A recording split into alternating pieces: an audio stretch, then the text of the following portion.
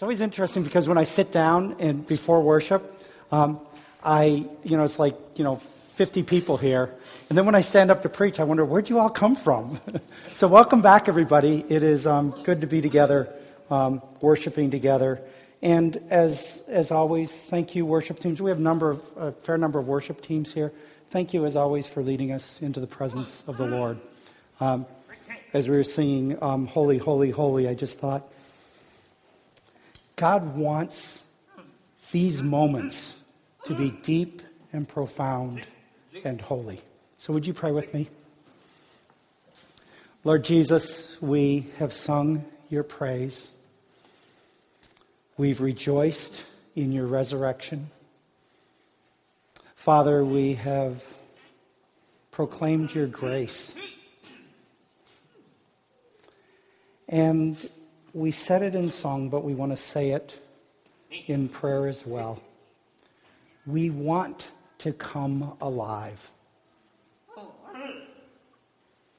with life that is truly life.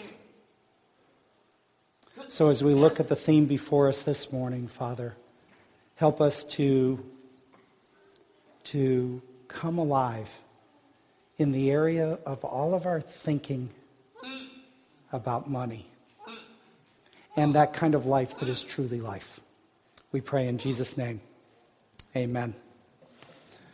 All right, think about money.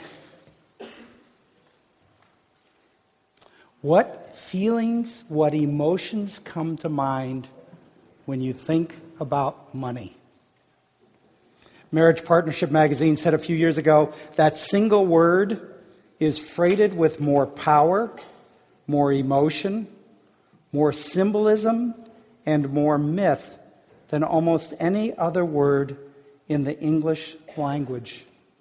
They say only love and possibly sex carry the same wallop. Money evokes a jumble of responses: envy, joy, fear, guilt, lust, hope, and scorn, just to name a few. One person commented that if Freud were alive today, in our generation, he wouldn't be talking about sex, he'd be talking about money. So, how do you feel about money? Each and every one of us has a unique to us money story. Each of us has feelings, emotions, perspectives about money that are a result of the family we grew up in. And interestingly, research has shown how parents hand down to their children perspectives and emotions about money. Whether you have adopted your parents' attitudes and emotions about money, or whether you have reacted to them, your parents have handed down to you emotions and perspectives about money. Which complicates the whole thing even more, because we're not just dealing with our own experiences, but we're dealing with multi-generational perspectives when it comes to money. The downside of that is that we are dealing often with the perspectives about money that are not aligned with the teaching of Jesus that our parents had. And we got to wrestle through those. The upside of it is that if we will wrestle through those, then we will hand down to our children healthy, wholesome perspectives on money. So we all have this money story that we carry around with us in our heads. And they start in our childhood, and they continue to take shape and to shape us for the rest of our lives. And the crazy thing is how often we are so clueless about our own money story. Our money stories are so much a part of who we are that we think that, well, everybody's got the same money perspectives and money story, feelings about money that we have. Or everybody should. And one of the things about not becoming reflective about your money story is you will tend to foist that on other people in your life. We're told that the number one topic that couples fight about today isn't sex. It's not anything about raising kids. It's not anything about sharing the chores. The number one topic that couples fight about in our generation and in your generation is money. Because what happens is we fall in love, and then we marry this person, and then our different money stories collide. And we figure out that this other person doesn't have the same feelings that they're supposed to have about money because they're the ones that we have. We all carry these money stories around us. And we should not be naive. Your money story affects innumerable areas of your life. Your money story comes into play every time you see a commercial and there's a tug that says, you might want that.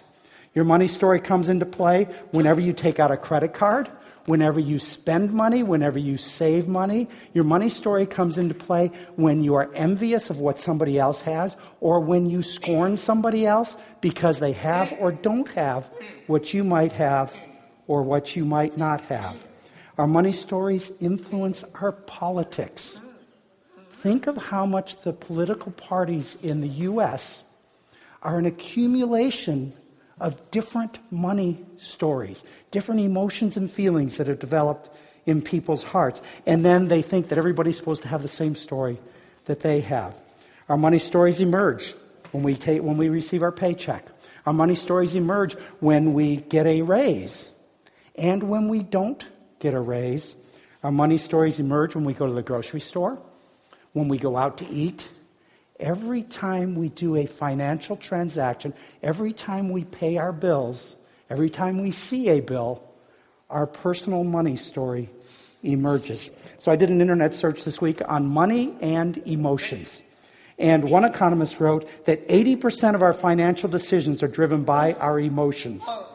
How we feel about ourselves, about others, about money, having it, spending it, saving it, borrowing it, asking for it, and giving it.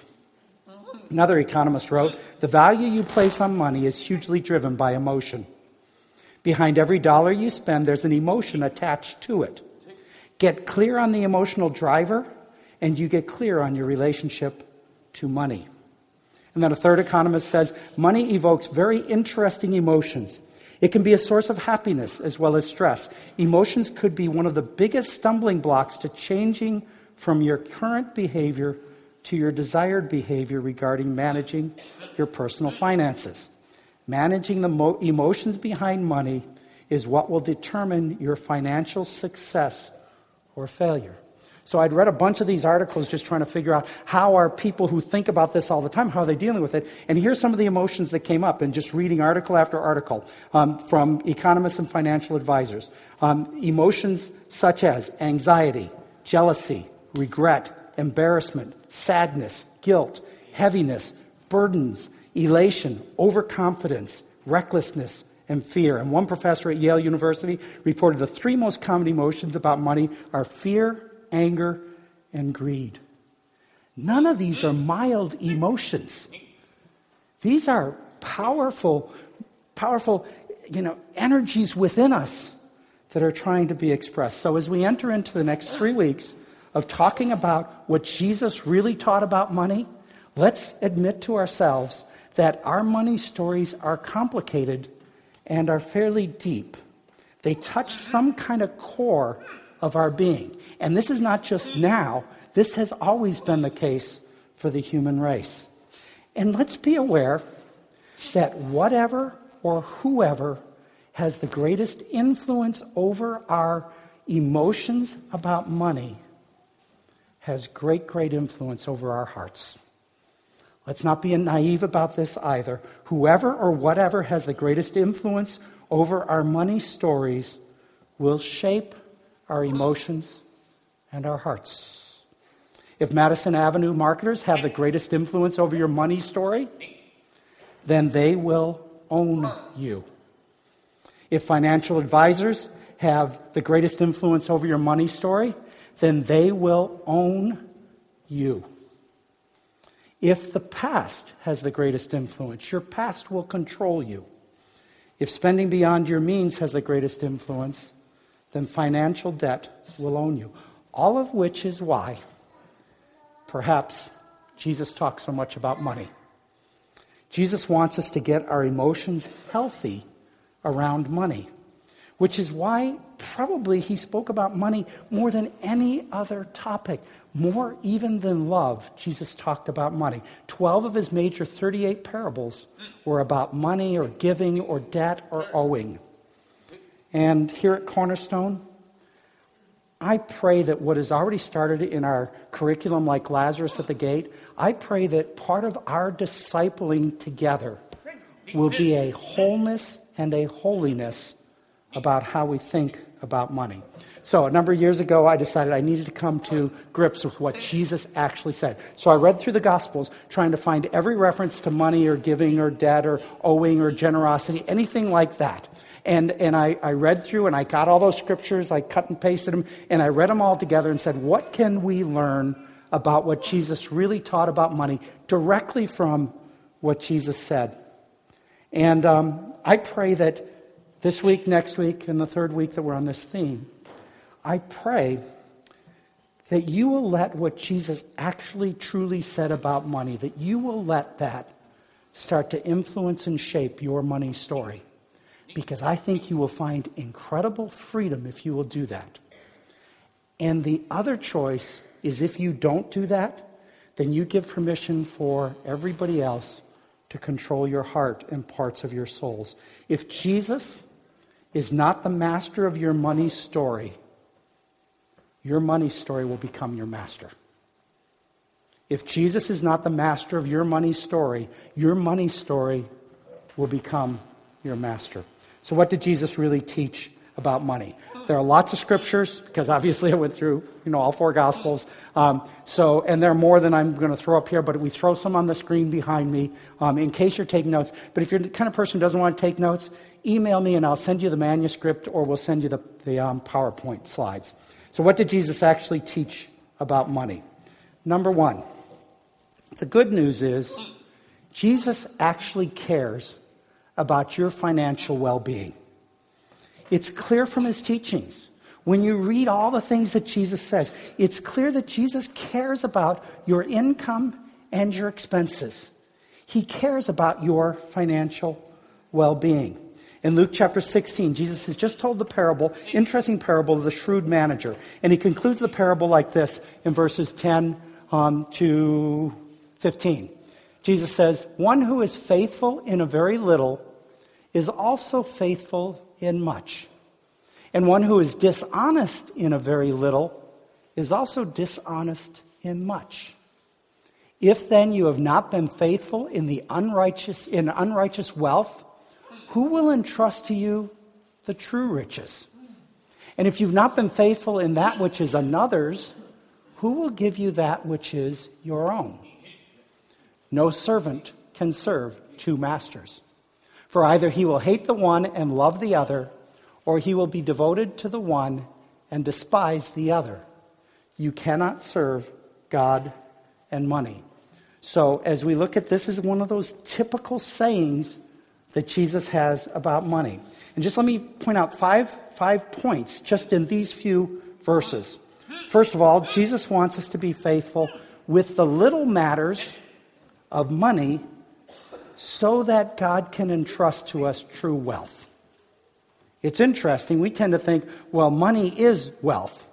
But Jesus wants us to be faithful in that puny thing about money so that God knows he can trust us with true riches. Money is just money.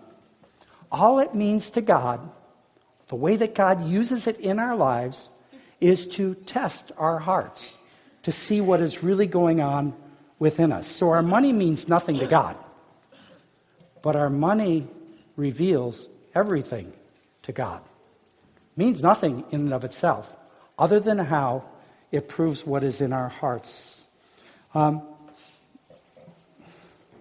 If our finances are not under his authority, God's not going to bless us with other true wealth. And you know what? Life is hard enough all by itself. It's hard enough to warrant not working against God who's withholding blessings because we are not submitting our finances to him. Secondly, here, we see that Jesus wants us to experience the joy of loving and serving God alone, and not divided devotion. There is a bifurcation, there is a fragmentation of our souls when we try to worship God and overvalue money. Jesus says you can only do one or the other. There's no middle road. There's no little bit of this, little bit of that. There is no mixed devotion. Jesus wants to protect us from that bifurcation and fragmentation of our souls that comes from trying to serve both God and money. Third here, we see that those who loved money, the Pharisees, we didn't read far enough. The next verse. The Pharisees, who were lovers of money, heard all these things, and they ridiculed Jesus. And he said to them, "You are those who justify yourselves before men, but God knows your heart. For what is exalted among men is an abomination in the sight of God." Those who love money, did you catch that emotion? They sneered. They had a visceral reaction against what Jesus said because they loved money. So this strong emotion around money is not just something for us. It is something that we see in the scriptures as well. And I want to forewarn you, those who don't honor Jesus Christ above all else will sneer at Christian views of money. Just be prepared for that. There will be a pushback because this is powerfully countercultural, and you should be aware that it will come. Fourthly here, God, Jesus says, always knows our hearts. You might be able to fool me. You might be able to fool the people around you. You can never fool God because he sees your heart. He always sees your heart. Now that goes two directions, okay? He sees our hearts when we have polluted our worship of him and tried to mix it with other things. But he also knows our hearts when our hearts are pure and our devotion is true and we want to serve and honor God and God alone. And then lastly, in these verses, Jesus tells us that what is highly valued among men is an abomination. Another strong word around this whole theme. It is an abomination. It is detestable in God's sight, which ought to forewarn us as followers of Jesus, as we're trying to make our way as pilgrims in this world. This is not going to be an easy task because what the world loves and wants us to love is an abomination to God. There is that much of a difference between God's ways and the ways of the world. Our culture is going to try to hammer you into thinking about money the way it wants you to think about money. And our culture is going to spend lots of effort, and they're going to hire specialists to try to convince you to buy the ways the world thinks about money. Have you ever wondered how it is that we live in the richest country in the world, yet so often we feel like we don't have enough? It's absurd. We are in the richest country in the world. Most of the world would look at all of our lives, even if you're in school and you're making no money, even if you're unemployed, you got 3 meals, you got a warm place to stay, you've got support structures. Most of the world will look at our lives here in this room and say, we live like kings. Yet how is it in our culture that we feel like we don't have enough? Bill Wolf is a media observer, and he writes this. He says, for a product commercial to work, the audience must accept 2 premises. So listen to how the world's going to try to hammer you into its mold. The audience must accept 2 premises. First, that life as it exists right now is inadequate and inferior. And second, that improvement can be obtained through a purchased product or service. There is an entire industry thinking about how to get you to feel like your life is inferior so you will buy something from somebody.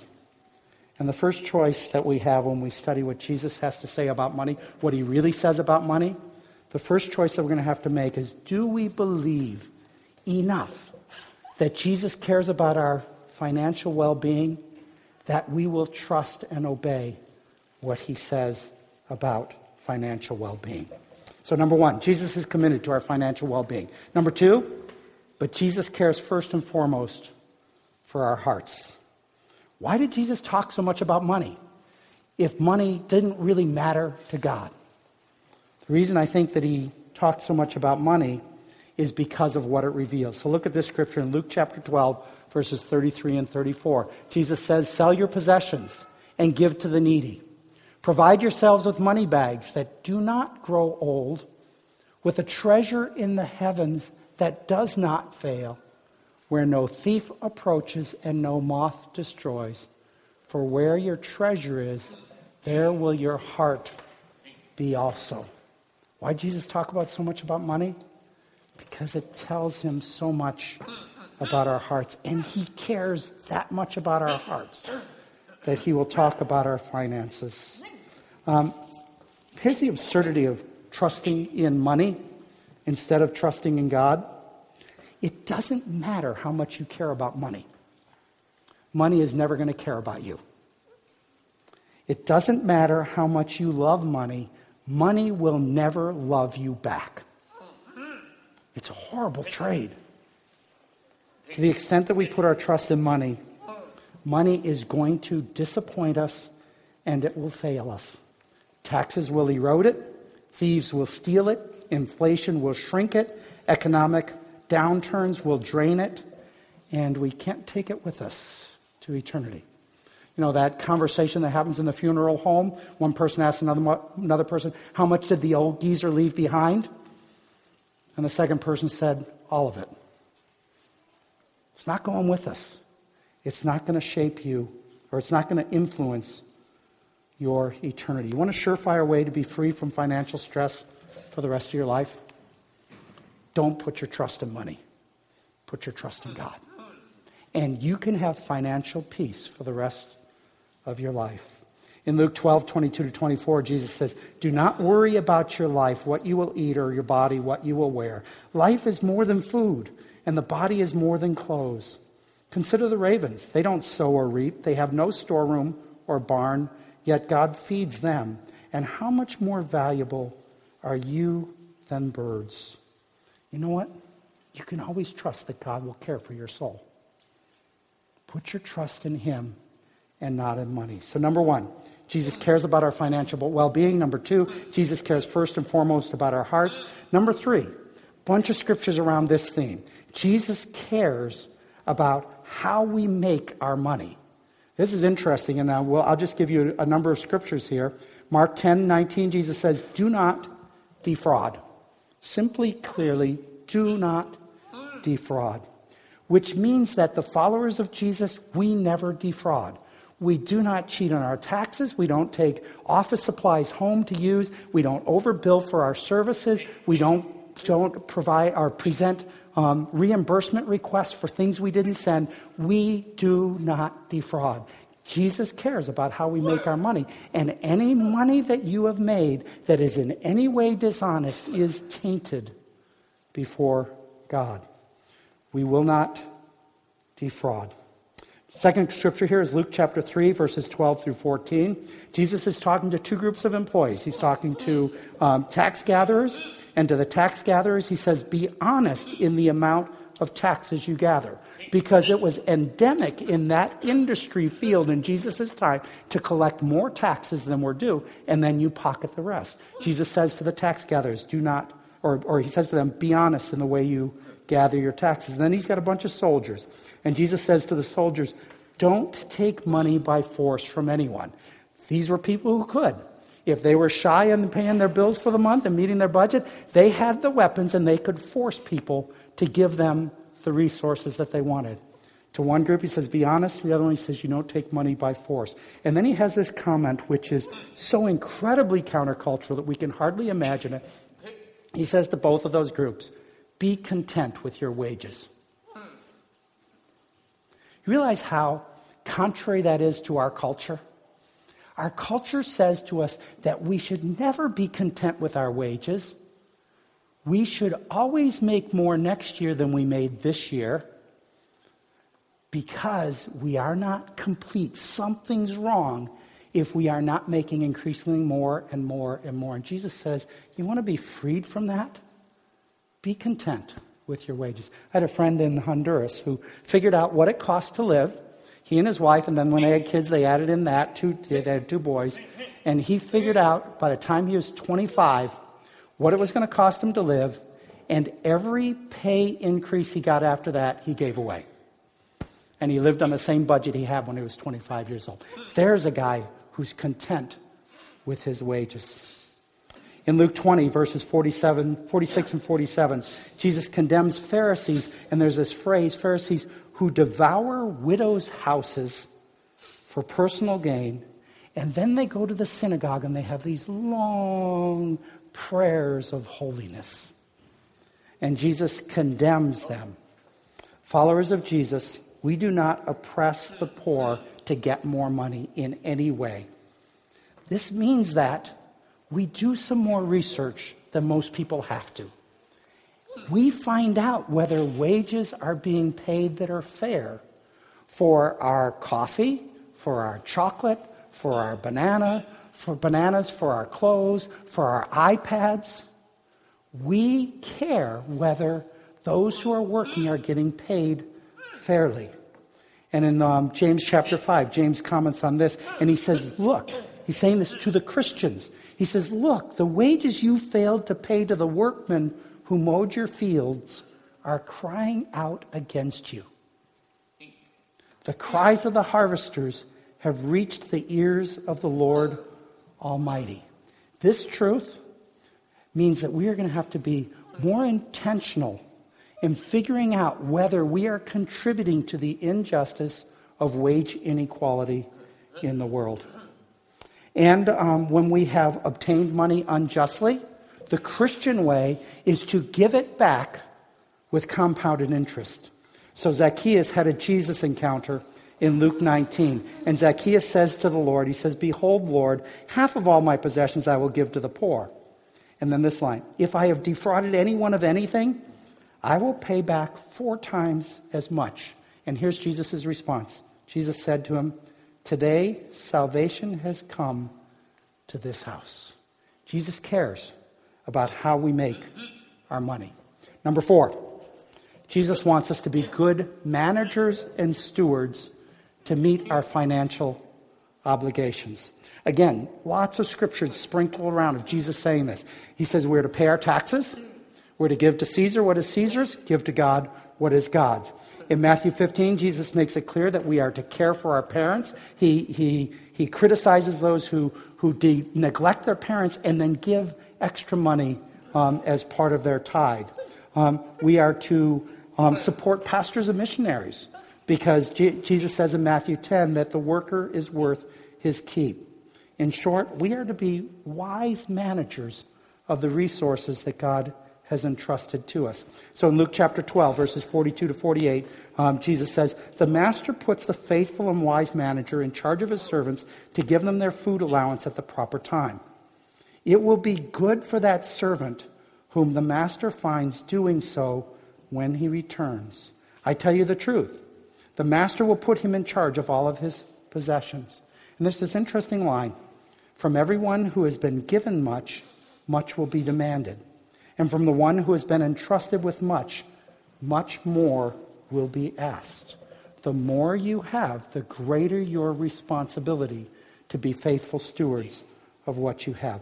I think one of the reasons that Jesus emphasizes this point of wanting us to manage our income and our expenses and be good stewards, I'm pretty sure that one of the reasons is because Jesus wants to protect us from the slavery of debt.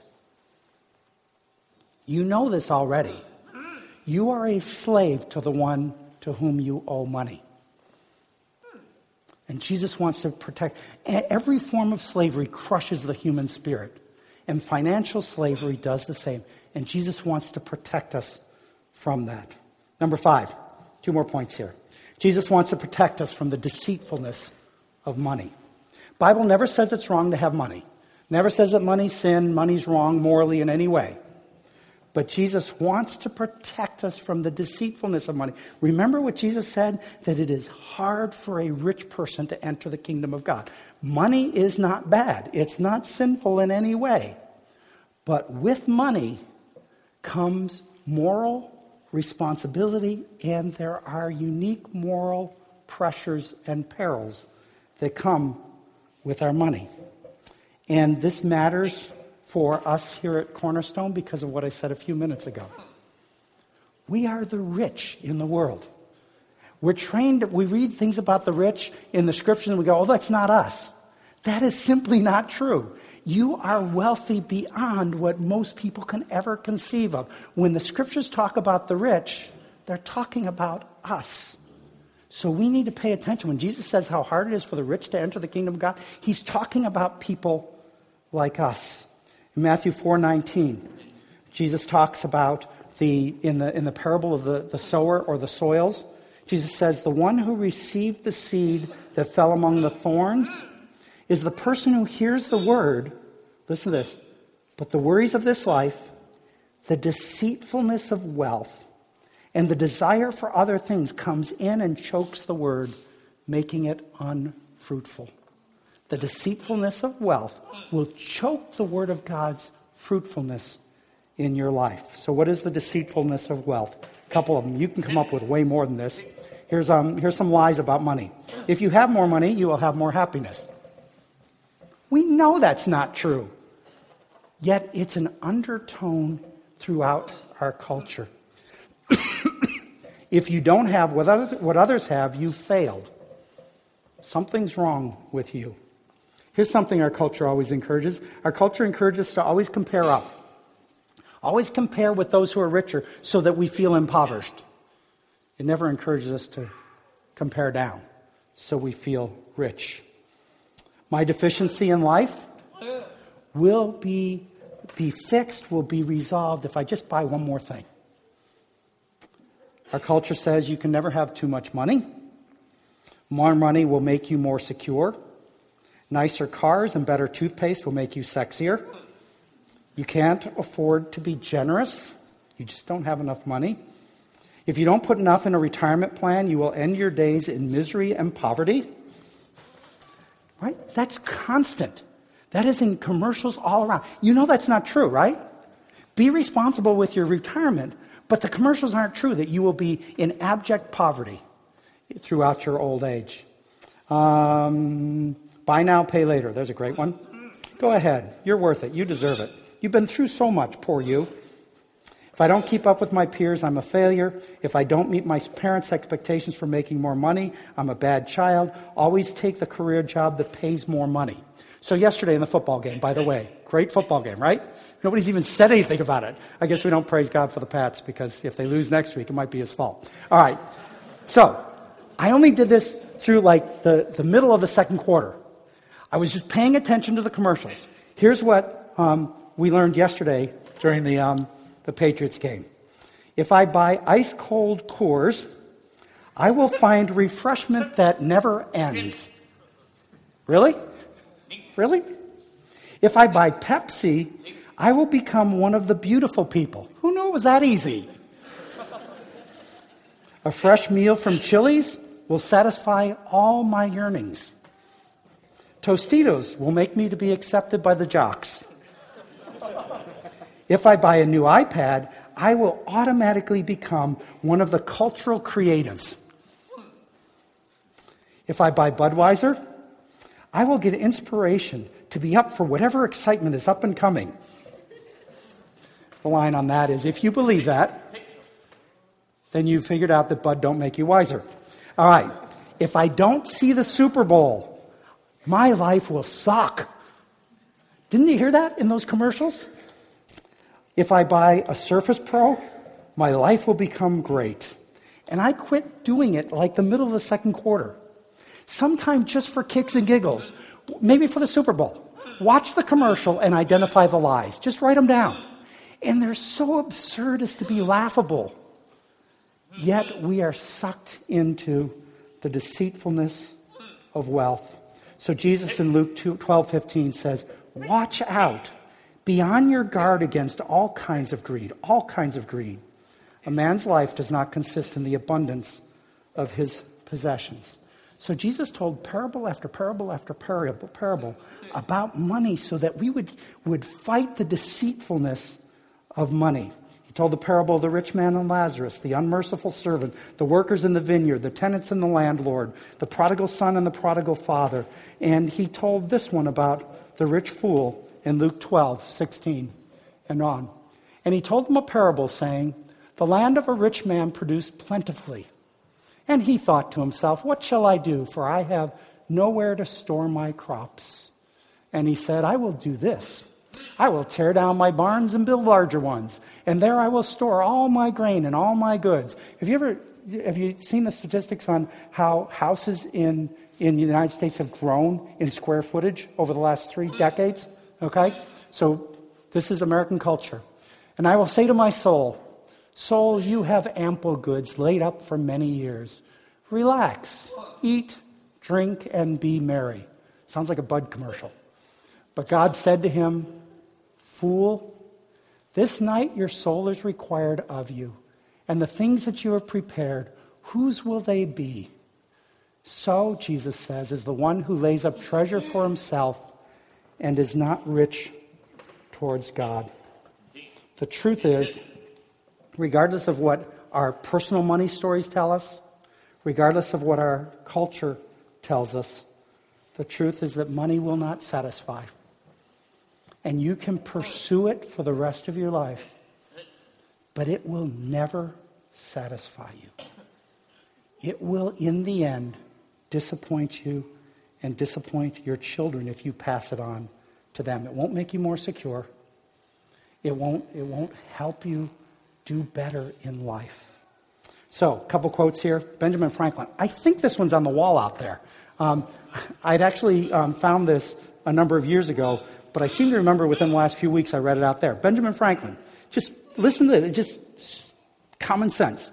Money never has made a man happy yet, nor will it. There's nothing in its nature to produce happiness. The more a man has, the more he wants. Instead of filling a vacuum, money makes a vacuum. If it satisfies one want one way, it doubles and triples that want in another way. And you know it's true because a week after you open that new toy, it's not enough anymore. G.K. Chesterton, somebody pointed out to G.K. Chesterton, who was a writer in the 1900s, somebody pointed out to him a man who made himself extremely wealthy. And Chesterton said this, he says, to be clever enough to get all that money, one must be stupid enough to want it. Another person's written, money will buy a bed but not sleep, books but not brains, food but not appetite, a house but not a home, medicine but not health, amusement but not happiness, finery but not beauty, a crucifix but not a savior. Tertullian in the 3rd century, one of the fathers of the church, says nothing that is God's is obtainable by money. Which leads to the last point of the sermon today. Jesus taught us that the way to financial wholeness is generosity. Our culture says the way to financial wholeness is make more. Jesus says the way to be free, to have financial peace and wholeness is generosity. Listen to these sayings from Jesus, Matthew 5:42. Give to the one who asks you. Do not turn away from the one who wants to borrow from you. Matthew 10:8. Freely you've received, freely give. Luke 6:30, give to everyone who asks, and if anyone takes what belongs to you, do not demand it back. And then Acts 20 says that Jesus said that it is more blessed to give than to receive. It's ironic, isn't it? The way to financial sanity is to give more. John Wesley, 18th century revival preacher, one of the founders of Methodism, wrote, I fear that wherever riches have increased, with exceeding few exceptions, the essence of the faith, the mind that was in Christ, has decreased in the same proportion. Therefore, I do not see how it is possible in the nature of things for any revival of true religion to continue long. For our faith must necessarily produce both industry and frugality. And these cannot but produce riches. But as riches increase, so will pride, anger, and love of the world. What way, then, can we take that our money may not sink us to the nethermost hell? And he says, there's one way, and there's no other under heaven. If those who gain all they can and save all they can will likewise give all they can, then the more they gain, the more they will grow in grace, and the more treasure they will lay up in heaven. Perfect reflection of Jesus' way to financial freedom through generosity. There's an epitaph in a cemetery in Scotland that says, "What I spent, I had. What I kept, I've lost. What I gave, I have." Jesus cares about your financial well-being. He cares first and foremost about your heart. He cares about how you are going to make your money. He wants you to be a good manager to meet all of your financial obligations. He wants to protect you from the deceitfulness of money. And Jesus teaches that the way to financial wholeness is generosity. So let me give you just a very practical exercise you can do this week to get a grip on your money story, because it does go back to that. As long as you are unaware of your money story, it is just going to bubble out and emerge uncritically, and it's going to spew on other people. So, very simple exercise. Get a notebook, just a little tiny thing, and carry it around with you this week. And whenever you think of it, or at the end of the day, whichever works best for you, write down emotional responses you have to money. Spending it, saving it, watching other people with it, without it, doesn't matter. Just record some of your emotional responses to money in some kind of a journal or some kind of a notebook. And then at the end of each day, just read through your emotions about money and see what you notice about your money story. It's going to be different than anybody else's, but there are roots, there are reasons why your story emerges with certain emotions around it. And then at the end of the week, wait till you've done it 4 or 5 days, take those observations that you've noticed about your money story and see if you can find biblical truths, things that Jesus taught that directly address those things in your money story. If you have a hard time figuring those out, then talk with a Christian friend. Say, "Hey, I'm finding that this fear is in me that I'm going to be destitute, or this fear is in me that I'm going to disappoint my parents or my spouse. Can you help me find biblical truths about it?" Talk with a Christian friend, get to one of the pastors, email, text me, and you can usually find scriptural truths that counteract the lies that you believe in your money story. And then I just want to encourage you, try to make it a practice every once in a while in your community group or with a good friend of telling your money story. Because I want to have healthy, wholesome talking about money be part of our culture as a congregation. So, we covered a lot of territory. Next week we're going to look at some more truths that Jesus says about money. And then I want to encourage you, I will next week, to develop 4 plans in your life for your money. So let's pray. Lord Jesus, this is like this huge area that we've tackled. And it's always easier just to do one text than it is to read through the Gospels and try to find out all the things the Gospel says about one subject. But in this area, it's overwhelming when we realize how little money matters, and then how much it matters because it reveals our hearts. I pray, Father, for incredible financial peace and well-being and sanity and wholeness and holiness to emerge in the money stories of everyone in this room. Certainly for our own well-being, but maybe just as much for the well-being of our children, to whom we will hand down many of our values. So continue to help us grow in this area, we pray. In Jesus' name, amen.